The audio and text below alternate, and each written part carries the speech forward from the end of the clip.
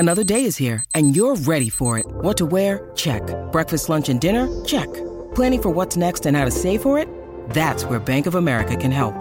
For your financial to-dos, Bank of America has experts ready to help get you closer to your goals. Get started at one of our local financial centers or 24/7 in our mobile banking app. Find a location near you at bankofamerica.com/talktous. What would you like the power to do? Mobile banking requires downloading the app and is only available for select devices. Message and data rates may apply. Bank of America N.A., member FDIC. The Bulls are off and running, and Dan and Jason Bernstein are here to keep you up to date with the Stampede. You're listening to Organizations Win Championships. What's really exciting is the Bulls were kind enough to give us a 50th episode gift that we'll get to. They are 6-14, 13th in the East, and they are still 28th of 30 in points per game. They're 15th of 30 in opposing points per game, and in total net rating, they're 23rd. But that win, man, last night, Bulls 120, Bucks 113 in overtime. And this is something that I said on the air earlier. We always talk about statement games. And usually you're making a statement relative to your competition. This was the rare case where a statement was made by some parts of the team to other parts of the team. Correct. They were without their stars, their core in DeRozan and Zach LaVine, and they played fantastic basketball. Quarters 1 through 4 and OT. It was exactly what we wanted to see this entire time. They took a bunch of shots. They took a bunch of threes, and it worked out. They shot 37 threes, which for them is a pretty damn high number. Especially without LaVine, you're taking that many threes.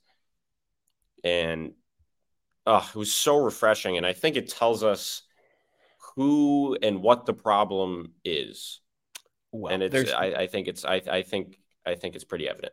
There's so much happening in this win. There's so much that went on. The number that jumped out at me, they had 45 made field goals and 32 assists. Yeah. They've been the worst assist team in the NBA. Well, obviously, when you have two guys that just play iso ball, and I was going to say there was no ball watching. There was no stopping. The only ball watching that I would say really happened was when Kobe White was in, okay, I'm just going to get a bucket mode. Then again, oftentimes it was a three, and it was a good shot. I'm okay with him doing that. And the things that he plays fast, even when he's playing iso ball, he plays fast. DeRozan, we know, is slow. LaVine, even though he's quick and he's athletic, he sometimes just takes his time and takes a while. Kobe White gets the shot up. He plays fast. He keeps the pace up. And wow, especially coming off of the two losses against the Nets and the Celtics, which were both horrendous. No. Especially the Nets. This was the opposite, but this was the opposite of those games. They had 8 double-figure scorers. 8. Patrick Williams, Alex Caruso, Vucevic, Dosunmu, White, Craig, Carter, Drummond. But man, that assist number, the ball was popping around, and the turnovers were up. But I don't care. That's exactly we mentioned that. Remember, I said before that the lack of turnovers was also because of iso ball, because the ball wasn't moving enough. I will take more turnovers, play at a higher pace. If you miss a shot, get a stop or force a 2 and come down and get a 3 the next time. And I'll tell you something, your guy Julian Phillips in 13 minutes is showing that he is earning more and more time out there. It wasn't all in the scorebook. Wasn't all in the box score, but that guy 3 assists. But he moves and he cuts, and he plays with a very high energy level, active hands. I'm ready for more. Me too. What did I tell you? I said next year he's going to be a starter. He's young. His body hasn't matured yet. He's really slim. He could be something. And I'm still worried about Dalen. I'm very, very, very concerned. I think that's getting close to a lost cause. I wouldn't say frightening because he was the 18th overall pick. He wasn't supposed to be a star, but I really like I really like what I'm seeing out of Julian Phillips. And I told you that he was legit. I told you he was legit. Well, we'll see And what he can he's sustain. shown it. We'll see what and he that's can against sustain. a good team. Against a good team. What a vindication for Billy Donovan too, under fire, and Billy's faced a lot of pressure, and post-game interviews getting challenged. Joe Cowley was kind of working him over after that Celtics game, and Billy is forced to own some of this stuff. But this was everything they said they wanted to do. Everything. It's everything that Billy Donovan and AK and Eversley have preached, because they accomplished all their goals. They played at a high pace. They moved the ball, and they ran it through Vooch.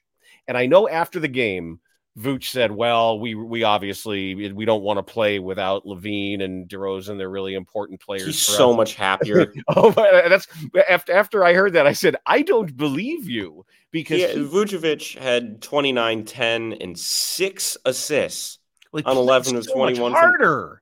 He tried harder. Can I finish a happier freaking sentence, please? Yes. 29, 10, and 6, 11 of 21 from the field, 2 of 4 from 3, 5 of 6 from the 3-point line in 39 minutes. He's better as a number one. If I'm completely honest, this might sound crazy to some people, maybe crazy to idiots, but they're idiots, so I don't care. I'm so nice to people. If I were to keep one of the 3 guys right now, I'm leaning toward keeping Vooch. It's the best contractually. And LaVine is just pissing me off because he's not trying, and he's moaning and acting like he's not at fault for a lot of their struggles when he really is.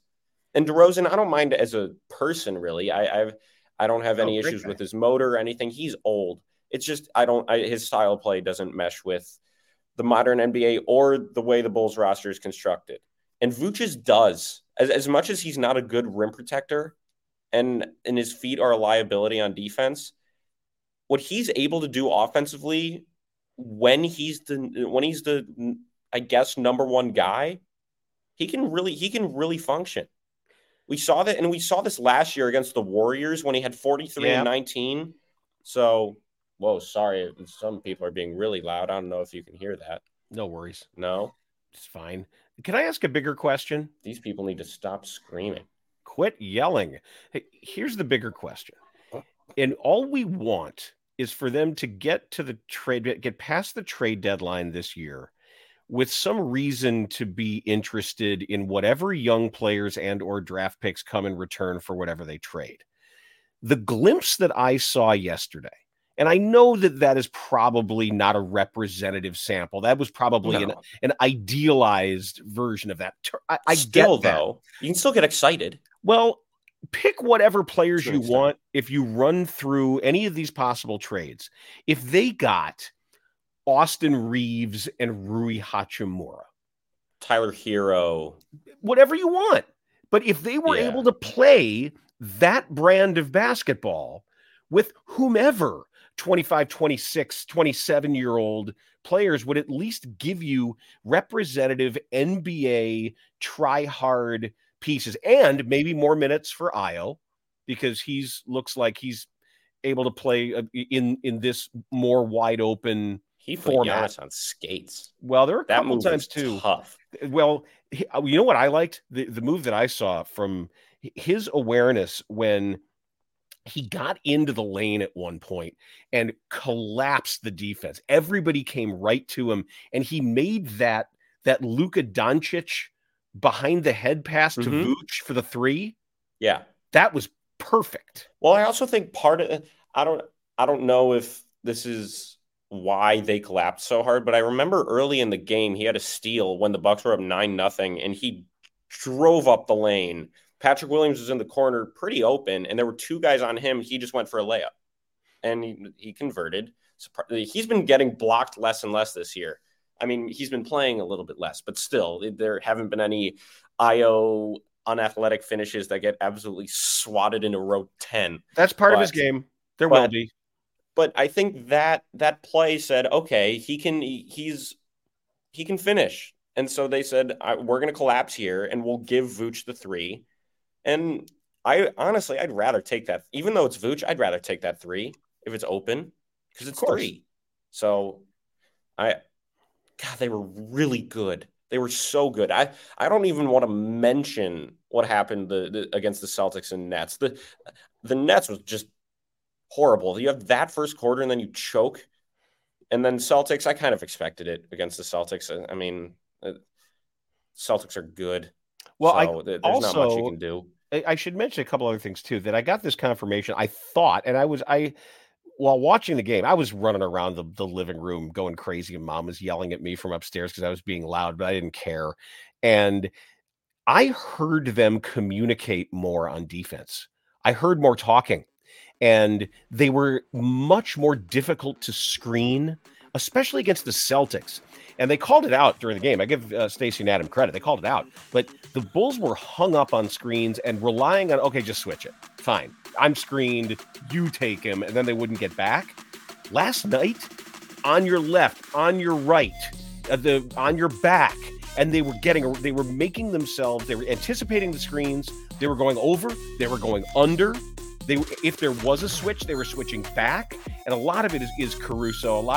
But there was just more communication overall on defense. So I asked Kendall Gill today, who was standing there on the sideline. I said, "Am I right? Was that just in the mix on TV?" He said, "No." He said, "Courtside, you could hear it. You could even in a loud building, you could tell they were communicating better."